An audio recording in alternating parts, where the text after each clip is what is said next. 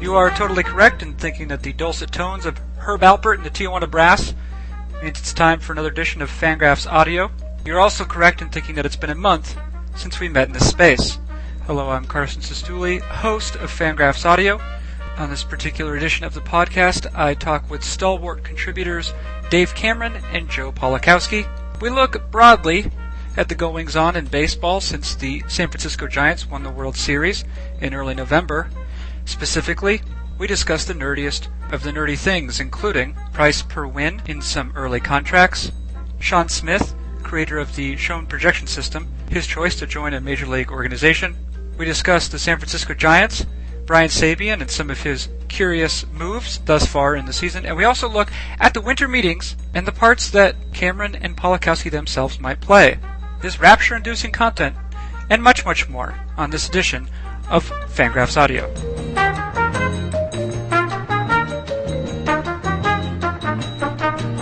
If I haven't already said it in the introduction, allow me to introduce myself, Carson Sestouli, and the Fangraphs Audio podcast.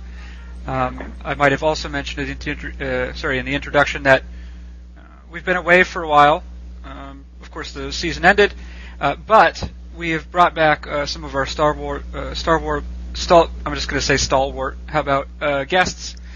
You'll know one of them as the full-time employee of Fangraphs.com. Is from the American South, or at least living currently in the American South. His name is Dave Cameron. Dave, how are you? Good. How are you guys? Super. Well, and then the other guy you're talking about, of course, is one of our beloved Poles from the city of New York. His name's Joe Polakowski. Joe, how are you? A Derek Jeterless day is a good day. Right, Derek Jeter, and of course, one of the things that Joe Paul is referring to here is the fact that he co-hosts. Who do you co-host with? With K-Back and Exisa? No, just Mike Exisa. All right, just Mike Exisa, the River Ave Blues podcast, which I'm led to believe is now a 5-day-a-week enterprise. Is that right? It is. It'll take one of the those Daily Show-esque winter breaks at some point, but yeah, it's a daily. Okay, right. Yeah, well, and I understand that you managed to avoid Derek Jeter almost entirely today. Oh, we did, because, well, there's nothing really going on at all, and, we're not going to try to dig stuff up on Derek Jeter when there's nothing there, because, there's plenty there otherwise. Right, okay. Yes, there is plenty there otherwise, and Jeter might be one of the topics that we cover today. In fact, because it's been a month since we visited each other in this electronic space, it makes sense to maybe ask, now that the Giants are the World Series champions, and a month has gone by, and of course some things have gone on in terms of, question of free agency, players becoming free agents, maybe a couple minor trades. What is the biggest story of the off-season thus far? And we can ask that question, and perhaps you guys have some answers. But let's start with Dave Cameron. Dave, if I were to ask you what is the biggest story of the off-season since the World Series concluded, what would you say and why? I'd probably go with the inflation in player salaries that we've seen to date. It might not continue. Maybe, a lot of times the early contracts end up being more than some of the later contracts, so perhaps it'll even out. But so far, I think we've seen a pretty significant hike in player prices over what we've seen the last couple of years, which to me is interesting because the economy is still terrible, and the Major League Baseball teams are spending more freely than they have the last couple of years on marginal talents. I mean, Jeff Blum gets a 2-year deal. Joaquin Benoit, who's a good reliever, gets a 3-year contract. John Buck gets a 3-year deal. The Troy Tulowitzki extension. Miguel Tejada, coming off one of the worst years of his career, got a raise. It's just very interesting to me that teams are exercising a little less financial restraint than they have the last couple of years when, globally the economy is not doing any better than it was in the time that caused the pullback in the first place. Now, I think, if I'm not mistaken, last year a win was worth about $4 million. What is it looking like a win is worth now? Right now, based on prices, and they're doing a small sample of 10 to 15 free agent signings, and the early ones are going to come with some selection bias issues. But right now, it's almost $5 million a win. Part of that is because of deals for guys like Victor Martinez, who it looks like it's going to be used as a DH instead of a catcher, which significantly affects his potential production. And then, relievers who generally are not nearly as good as they're paid, guys like Joaquin Benoit, who've already signed, they're pushing that up to an extent. So not everyone is signing for $5 million to win, but it definitely looks like there's an increase over last year. I think with Tejada's a great example of coming off a 2.8 win season last year as a 35-year-old, he got $6 million. Coming off a 1.3 win season as a 36-year-old, he got $7 million. So I think there's pretty obvious inflation so far in the first month of free agency. Now, you mentioned briefly there that this might be merely a function of it being early in the free agent season. I do vaguely remember, although not entirely, something like this happened last year where there were some early contracts. I think maybe the Brandon Lyon contract happened sort of in the late fall. First of all, is that true about Brandon Lyon? Second of all, is there something about this sort of early free agent season which might spur teams to make deals and overpay? Well, I think the deal last year that maybe got people thinking that there was going to be a bounce in the market was the Placido Polanco contract. I think he got 3 years and $18 million in order to play third base, which people thought was an overpay, and probably has turned out to be correctly so. But then all of the other infielders kind of got lesser deals than that. We saw Marco Scutaro settle for $212 after that, and the Polanco deal didn't set the market as much as it turned out to be an aberration, and it's possible some of these deals could turn out to be the same. I think what we're seeing is either a combination. It could just be inflation, where prices are going to be legitimately higher all winter, or we could just be seeing that the teams who have money are being aggressive with the money that they have. A team like Detroit, who went after Brandon Inge, Johnny Peralta, Victor Martinez, and Joaquin Benoit, identifying guys they want, figuring out how much money they have, and not necessarily bidding against the market, but just spending what it will take to get the guys they want. And now they might sit out most of the rest of the winter, driving prices down. So we're going to have to watch and see which effect it really is, or it could be some combination of the two.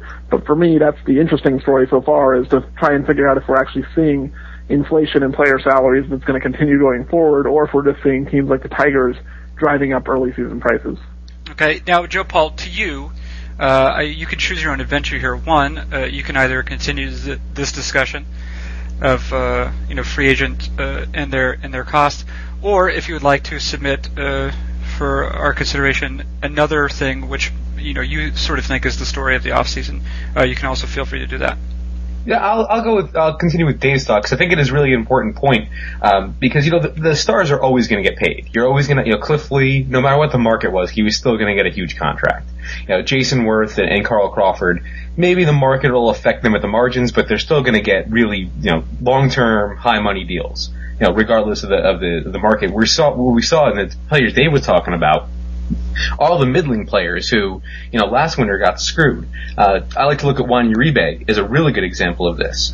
You could argue that Juan Uribe had a better year in 2009 than he did in 2010. His wins above replacement were better in 2010 because he played more. He had more plate appearances. But in 2009, all of his rate stats were better. And what does he get for his 2009 performance? A 1-year, $3.5 million deal. What does he get for his 2010 performance? He gets a long-term deal, gets paid $7 million a year. So to me, that says that the middling contracts, the guys who, were getting the big money in the mid-2000s are back to getting bigger money now. Dave's right, it might stop, but I don't see any indication of it. Uribe just signed last week, and we're seeing this kind of thing almost all the time with these guys getting bigger money than we all expected to. And if you don't mind me prattling on for another second. No, yeah, prattle. I really wonder how this is going to affect Chad Qualls. I think that's the question that's on the lips of every American. What will happen with the Chad Qualls deal? He made $4 million last year and there was nothing to turn around how bad a season he had. He was a little bit better with Tampa, but he still had an overall bad season. And Tampa offered him arbitration and he declined. Now, who's going to give Chad Qualls more than $4 million a season? Well, he saw what Joaquin Benoit got and said, well, maybe I won't get more than $4 million a season, but I could probably get more than $4 million guaranteed. I think he's wrong, but given the market, I'm not too sure in that assertion. Now, I would suggest that there's a pretty good chance that he had reached a backhand deal with the Rays to decline arbitration before they offered. I was thinking that too, but with we saw that with Vasquez and the Yankees, and that came out right afterwards that he was going to decline. There was the day they offered him, he basically said, "I'm going to decline."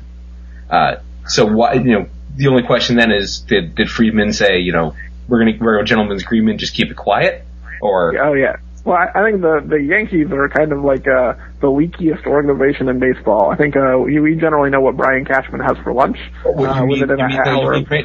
mean Randy Levine is the leakiest person in baseball? Okay, well, right. There are media accessible people in the Yankees organization who are happy to share information, where in Tampa Bay, trying to find out the name of their team can be a challenge at times. They don't talk to anyone. And so I don't know that I would go off the fact that we didn't hear about it. When you look at guys like Brad Hopp, it would make no sense for him to decline arbitration. Qualls, I agree with you. There's no way he's going to get more than $4 million guaranteed. I think that we have to assume there was definitely some kind of backhand deal to get the Rays a pick. Otherwise, these decisions just don't make any sense. No, I said, especially Hopp. I don't understand how Hopp could possibly decline arb. It has to be the same thing, where they had reached a predetermined agreement for them to not accept. No, wait, does that mean that, like, for example, that they will then sign Brad Hopp? Or that they will then sign Chad Qualls? No, it's that those players will now sign elsewhere, and the Tampa Bay Rays will get compensated for their loss with a top 50 draft pick next summer. Right, but so what's the advantage to the player? There's no harm to the player. The player agrees to do it as like an act of good faith because it doesn't hurt them. As a Type B free agent, their signing team is not going to be forfeiting a pick. It's just going to be a new pick added to the draft.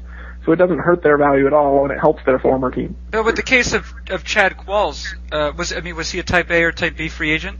Type B. Yeah, okay, so what is, but is he really going to be able to get $4 million in the open market?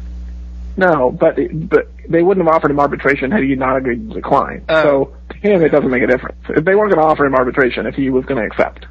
Right, because we would assume that Chad Qualls, who did have, at least on the face of it, a terrible season, would accept arbitration in real world. Correct. If there was not a backdoor deal, he would have absolutely accepted arbitration. Right. One other thing I wanted to ask about. You were talking about organizational secrecy versus not. Yankees versus Rays in this particular case, Cameron. A curious thing that happened within the last couple of days here is a member of the sabermetric community, Sean Smith, who produces the Sean or the Chone projections, however you want to pronounce it, recently posted on his website, baseballprojection.com, that he will not be producing the Chone projections for 2011 season, that it's because he's been hired by a baseball organization, and that you shouldn't ask him any more questions about it because he's not at liberty to say. I know that there was some speculation going on at Inside the Book, the Inside the Book blog, about why an organization might opt to ask Sean Smith to be secretive about it. Of course, there are a lot of guys who do numbers out there, and we know that they're affiliated with certain organizations. Tango, we know, for example, was affiliated with Seattle at one point, maybe some other teams. I'm wondering, in your opinion, I'll ask both of you this, Cameron first, what is the sort of organizational or the sort of competitive advantage gained by not naming the organization involved? Well, I think Sean actually admitted that he was a contractor. He was not actually employed by a major league team. He was keeping his full-time job, and this is going to be contract work as a side position. And I think in a lot of cases, major league teams don't disclose those things. I know people who have done contract work for teams that no one has ever known about because there's no real reason for the team to disclose, hey, we hired this guy to do some independent contracting. Usually if they're going to hire someone like, Bill James of the Red Sox or they're getting an actual front office position, that's the kind of thing that they'll announce publicly because they're going to put them in an office, they're going to be seen around the organization. It's the kind of thing you can't keep secret in the first place, so they might as well just be upfront with it. On a contract position like what Sean's on, I don't know that there's actually, I wouldn't say that there's a competitive advantage to keeping it secret, but there's no incentive for them to make it public either. I don't know why any team would say, hey, we've hired Sean Smith to do work for us. I don't think that helps them, and considering that he's going to be a contract employee who's not going to work in their office, they can fairly easily keep it a secret. Yeah, and no, but one thing we can assume, I'm sure, and of course I'm not really trying to dig deep here, though, is that it seems as though at some level projection work will be part of it. Can we assume that because the Chone projections won't be available? Oh yeah, I mean, I would assume that he got hired based on the strength of how those projections have done, and the team is going to want him. They've essentially made that their own intellectual property. So they've taken his projections and made them in-house projections, or they're going to have him improve them for their own uses. But I would say that the fact that he's taking them offline shows that that's the kind of work he's going to be doing for their team, which is totally understandable given that's his exhibited skill set. Right. Joe Paul, do you see the sort of competitive advantage for a team not admitting it? I mean, because this isn't just a case where he wasn't going to be producing them, but this particular case he said, if you ask me, I can't tell you. I mean, do you see the advantage there for an organization? Is it similar to what Dave said, or anything to add? It is, because as Dave said, I agree that it's contract work. The idea with contract work is not perpetual. It will end at some point. So when teams probably don't want, to know, I mean, perhaps when the contract does end, Sean will come back and, start producing his showing projections, for public consumption as he has done before. And I can assume, I don't think a team would say, all right, we're going to hire you, and then even after we part ways, that you can't use any of your old projection systems anymore. Now, I don't want to know why Sean would agree to that. So if he does, in fact, come back and start producing projections as he did before, I'm sure the team that hired him doesn't want anyone to know that, this guy worked for us. Now, okay, here's a question, too. I was listening recently to, I guess it was an interview by Jesse Thorne of Sounds of Young America with Bill James, and I should mention that this is what we call a plug. That in fact, my next guest on the Fangraphs Audio podcast will be the self-same Jesse Thorne of Sounds of Young America, and I'll ask him about the Bill James podcast, among other things. But one of the cool questions I thought Jesse asked Bill James was, what have you learned, or have you learned anything in particular being inside of an organization that you just sort of information you wouldn't have had access to outside, working as an individual or a third party company. And I'm curious, and I'd like you both to speculate. We'll start with you, Joe Paul. What sort of things might Sean Smith learn, or what sort of things might a stats-oriented person learn about inside an organization that just isn't possible outside of it? Joe Paul. Well, for starters, we can actually point to Keith Law for this immediately, because J.P. Ricciardi snapped him up from Baseball Prospectus, and he was basically ingrained into the organization, and I guess his biggest skill learned there was scouting, which is something I think a lot of us do on an amateur basis, but we can't say with any authority.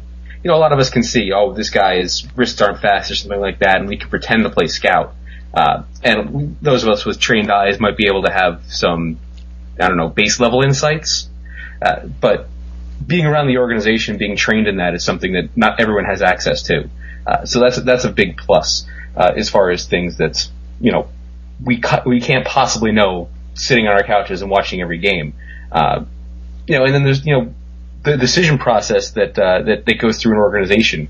Maybe if you worked in Ed Wade's front office, you'd be able to decipher some of the moves he makes. I'm not saying you can, but that's possible. There would be a logic, at least some kind of logic. I'm not saying there's a logic. I'd say maybe you'd be able to decipher it. Do you think that he uses maybe just a magic 8-ball to make any of his decisions? Well, I mean, some of them worked out. Brendan Lyon worked out okay for at least the first year. Right. Yeah. We'll see year two. Cameron, what's the what's the access to a front office like James has or like some other stats guys have had? What sort of perspectives could that possibly add that we just don't have? We're not privy to sitting on the outside. Yeah, I think one of the things that is interesting is the access to information that could help with projecting the development paths of certain types of minor league players. I think one of the things we look at right now is we say, okay, prospects are risky. A lot of them get hurt. They just never develop for whatever reason. And so we lump a standard aging curve or a standard risk assessment on all minor league prospects. But once you get into an organization and you know why some of these guys didn't make it, like so-and-so had a really promising career, and then he stopped playing well when he had 17 children with 14 different groupies, or he got hooked on heroin, or he wrapped his tree around a car and we didn't tell anyone they had a broken arm for 3 months, or, some of these inside information things that are clearly going on and affect these players on and off the field that never become public. I think Sean might be able to look at some of these things and say, okay, I found a 20-year-old player who my projection system loves, but now I found out that he has a significant drinking problem. Is there a way I can now model that with other prospects who I've talked to other scouts and other organizations and found here's the actual aging curve of alcoholic 19-year-olds. It's not as good. No, it might not be, although they might be more fun to hang out with, at least for a little while. It's possible. Yeah. Okay, well, that's all interesting. Let's see, looking at this, okay, a couple more things I want to talk about. One is, you mentioned it briefly, Cameron. Let's talk about it, a little bit more. The Troy Tulowitzki signing.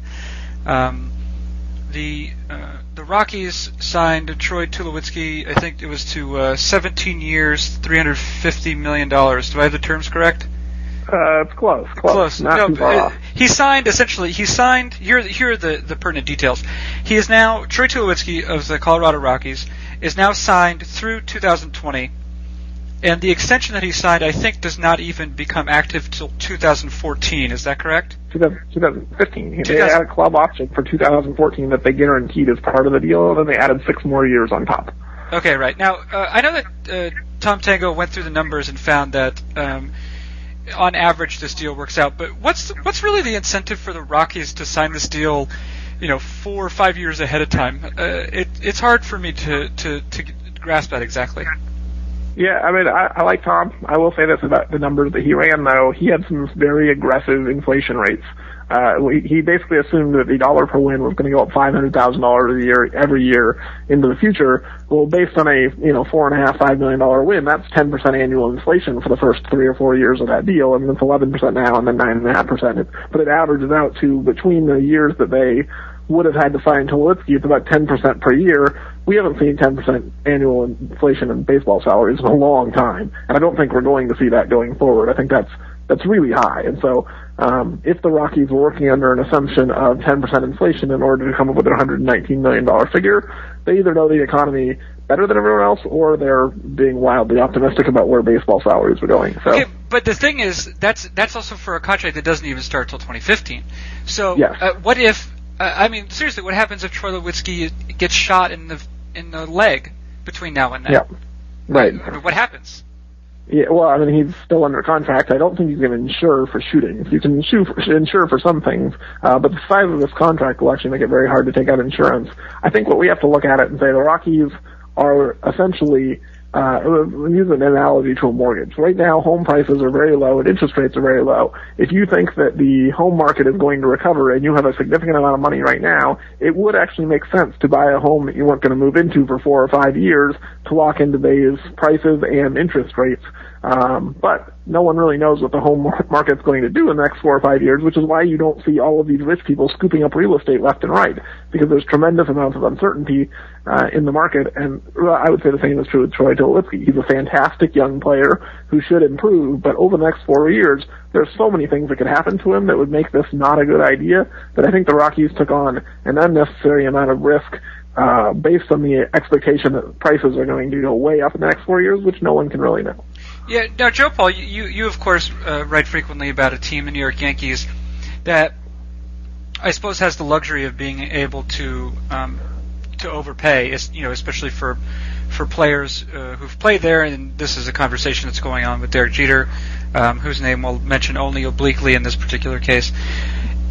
Now, there are some other teams that can do that have done that overpay perhaps because they can, and they target a guy that they really like. Are the Rockies really that kind of team that can do that? Or have they sort of made a mistake that could hamstring their organization? Well, I mean, it's been kind of chic to point back to their 2 other failed big contracts from last decade in Todd Helton and Mike Hampton. It's hard. And lest we forget Denny Neagle, my friend. Yes, Denny Neagle. A contract that was signed within 6 days of the Hampton contract. Yes, so it's easy to point. They had. But even with those 2 contracts, they were able to compete towards the end of the decade. So I'm not sure it would totally hamstring their organization, though I do think hamstring itself, pun, might be an issue with the contract. It's hard to think of Troy Tulowitzki, and you think of his potential and you think about how good he's already been. You look at his injury history though, and this year he got hit on the wrist and missed some time. But if you look back a little bit further in his injury history, he's missed a lot of time with lower body problems. And I don't understand how the Rockies can go make this deal. I guess, you have to make this deal now or we're going to lose him after 2014. I don't know, because the injury history, especially for a lower body injuries for an infielder, I'm no injury expert, but that just screams red flag to me. Yeah. And I know for me at least, the lower body is a part that I personally care a lot about. I don't know if I'm the exception to the rule as far as that goes. Okay. Finally, the thing that I want to get to is to discuss briefly. Oh, actually, two things. First, we're talking about signings, of course, and one team that's made a couple of signings this offseason, and we might be at liberty to call them questionable signings, is the San Francisco Giants. Giants, I think within the last week here, they've re-signed Pat Burrell, the terms of which escape me, but I believe it was for merely $1 million, and they've also signed Miguel Tejada, who is, at least in some countries, eligible to collect Social Security. Cameron, you of course, and others like you, not that there's anyone exactly like you, have criticized Brian Sabean and his roster construction, his fondness for overpaying veterans. But he did win a World Series. Is this a chance, an opportunity for us to criticize him, or do we give him a free pass because he just won the World Series? I'm not going to give him a free pass because he just won the World Series. I think signing Miguel Tejada to play shortstop is not a good idea. But I do think that maybe we should look back and say, you know what, Sabean's done more things right that he hasn't gotten credit for, and some of the things that he's done wrong have potentially been overblown. I know a lot of people hated the Edgar Renteria contract, but, when you look at what Renteria produced, they lost a few $1 million over, of course, a couple of years. It wasn't that big a deal, especially when you consider some of the low-cost pickups like Aubrey Huff and Andres Torres, and, they were more than able to compensate for the overspendings with some pretty good low-cost pickups. And so, I don't love Miguel Tejada at $7 million as a starting shortstop on a team that's trying to win. But at the same time, it's not the kind of contract that is going to destroy their ability to contend. It's a 1-year deal for a guy who could be replaced if he struggles. And, he was worth 1.3 wins last year. He was worth, I think, 2.5 the year before. If Tejada puts up a 1.5 win season and, the going price for a win is $5 million, then $7 million is about right. And so I don't think that we can say that this is, Barry Zito 2.0 or some other example of Brian Sabean gone insane. This is a slight overpay for an older player, which is basically Sabean's MO, and it hasn't ruined their franchise yet. I don't think that we should expect it to ruin it now. Now, with sort of strikeout-heavy pitchers like Tim Lincecum and Jonathan Sanchez, Matt Cain, and we'll see if Madison Bumgarner fits that description as well. Is it possible that playing Miguel Tejada at shortstop, might actually be a little bit less of a it might create a little bit less of a problem than it would on a like a ground ball heavy team like the Cardinals or something like that? Yeah, absolutely. I mean, I think that if you're going to have a bad defensive team, then you want a high strikeout pitching staff, and so the Giants can probably afford to punt defense a little bit more than some other teams. On the same hand, I think, are there better options than Miguel Tejada at shortstop? Maybe. I mean, this is not a great market to acquire shortstops, but there are some decent players out there. I think Ryan Theriot is a comparable player in terms of total value, and he's going to get $30 million in arbitration and cost a middle reliever to acquire and trade. So, I don't necessarily see the need to spend $7 million on Miguel Tejada, but like you said, with a strikeout pitching staff, his big weakness will be somewhat minimized. The other problem is they're going to have to figure out if he can still hit, because he is 36 and has lost most of his power. Yeah. Now, Joe Paul, on a broader scale, what are sort of the rules that you might have or we might consider for giving general managers breaks? Brian Sabean just won a World Series. We don't necessarily know if the Giants were the best team. They very likely weren't, but they won the World Series. And Brian Sabean has been the guy who's been at the helm of that franchise for some time. Do you have any sort of broad guidelines to giving people breaks? Even though we don't necessarily understand the moves they're making in the present. Well, I wouldn't say this is the correct way to look at it. I think the correct way to look at it is look at every move individually and judge it in itself or in the context of the whole, and to not let things like championships mess with your judgment because you can make a lot of bad moves that way. But as an analyst and as a guy who comments on stories about baseball and moves on baseball, it's almost like I don't want to comment on Sabian this offseason or make any negative comments about his moves. I didn't want to analyze it till Miguel Tejada signing, because I mildly disagreed with it. But it's almost like you don't want to do that because you're just gonna get crapped on by everyone. And it's not totally a bad thing. I mean, getting crapped on for the right reasons is okay, but you're never going to win an argument with anybody if you're trying to say that someone who just won a World Series made a bad move. Now, that's not to say you're wrong for saying it, but you're not going to gain any traction by saying that. So you're saying your incentive as a baseball analyst and writer to criticize Brian Sabian at this point is minimal. It's minimal. It might be right, and it might be the right thing to say, but the hassle is just not worth it. Okay. Have you considered criticizing Dayton Moore ever? Oh, I mean, of course we criticize Dayton Moore. It's funny. I criticize Dayton Moore a lot less than my colleagues do. Yeah. But it doesn't mean he shouldn't get and he shouldn't be looked further down upon because teams have finished poorly because we have to trust the process, Carson. Yeah, I know. We are trusting the process, and we have one more step to go in the process of this podcast. That was a segue. P.S. And we've spent this podcast talking a lot about off-season moves. Of course, one of the places where traditionally, at least, a lot of those moves either occur or are sort of invented is the winter meetings. Now, to the best of my knowledge, both of you will be attending the winter meetings. I know it's a fact for you, Cameron. And is that also true for you, Joe Paul? I will be there. You will be there. Okay. So, I'm interested in two things, and I'd like to hear both your responses to this. One, what can we expect from these winter meetings in terms of, is it going to be a very active time, or will teams still be hesitant? And two, what do you sort of see as your role down there, reporting from it, maybe from a more, sabermetrically orthodox perspective, and also, as two guys who, make their hay by writing on the internet, whereas historically, at least, it's been a space for beat reporters and maybe national sports reporters. Cameron, first, what's going to happen, and what part are you going to play in the action? Yeah, I think it's going to be an interesting 4 days. I think a lot of teams have kind of been sitting on their heels waiting for the winter meetings to start because, Cliff Lee and Carl Crawford are going to determine a lot of what other teams do.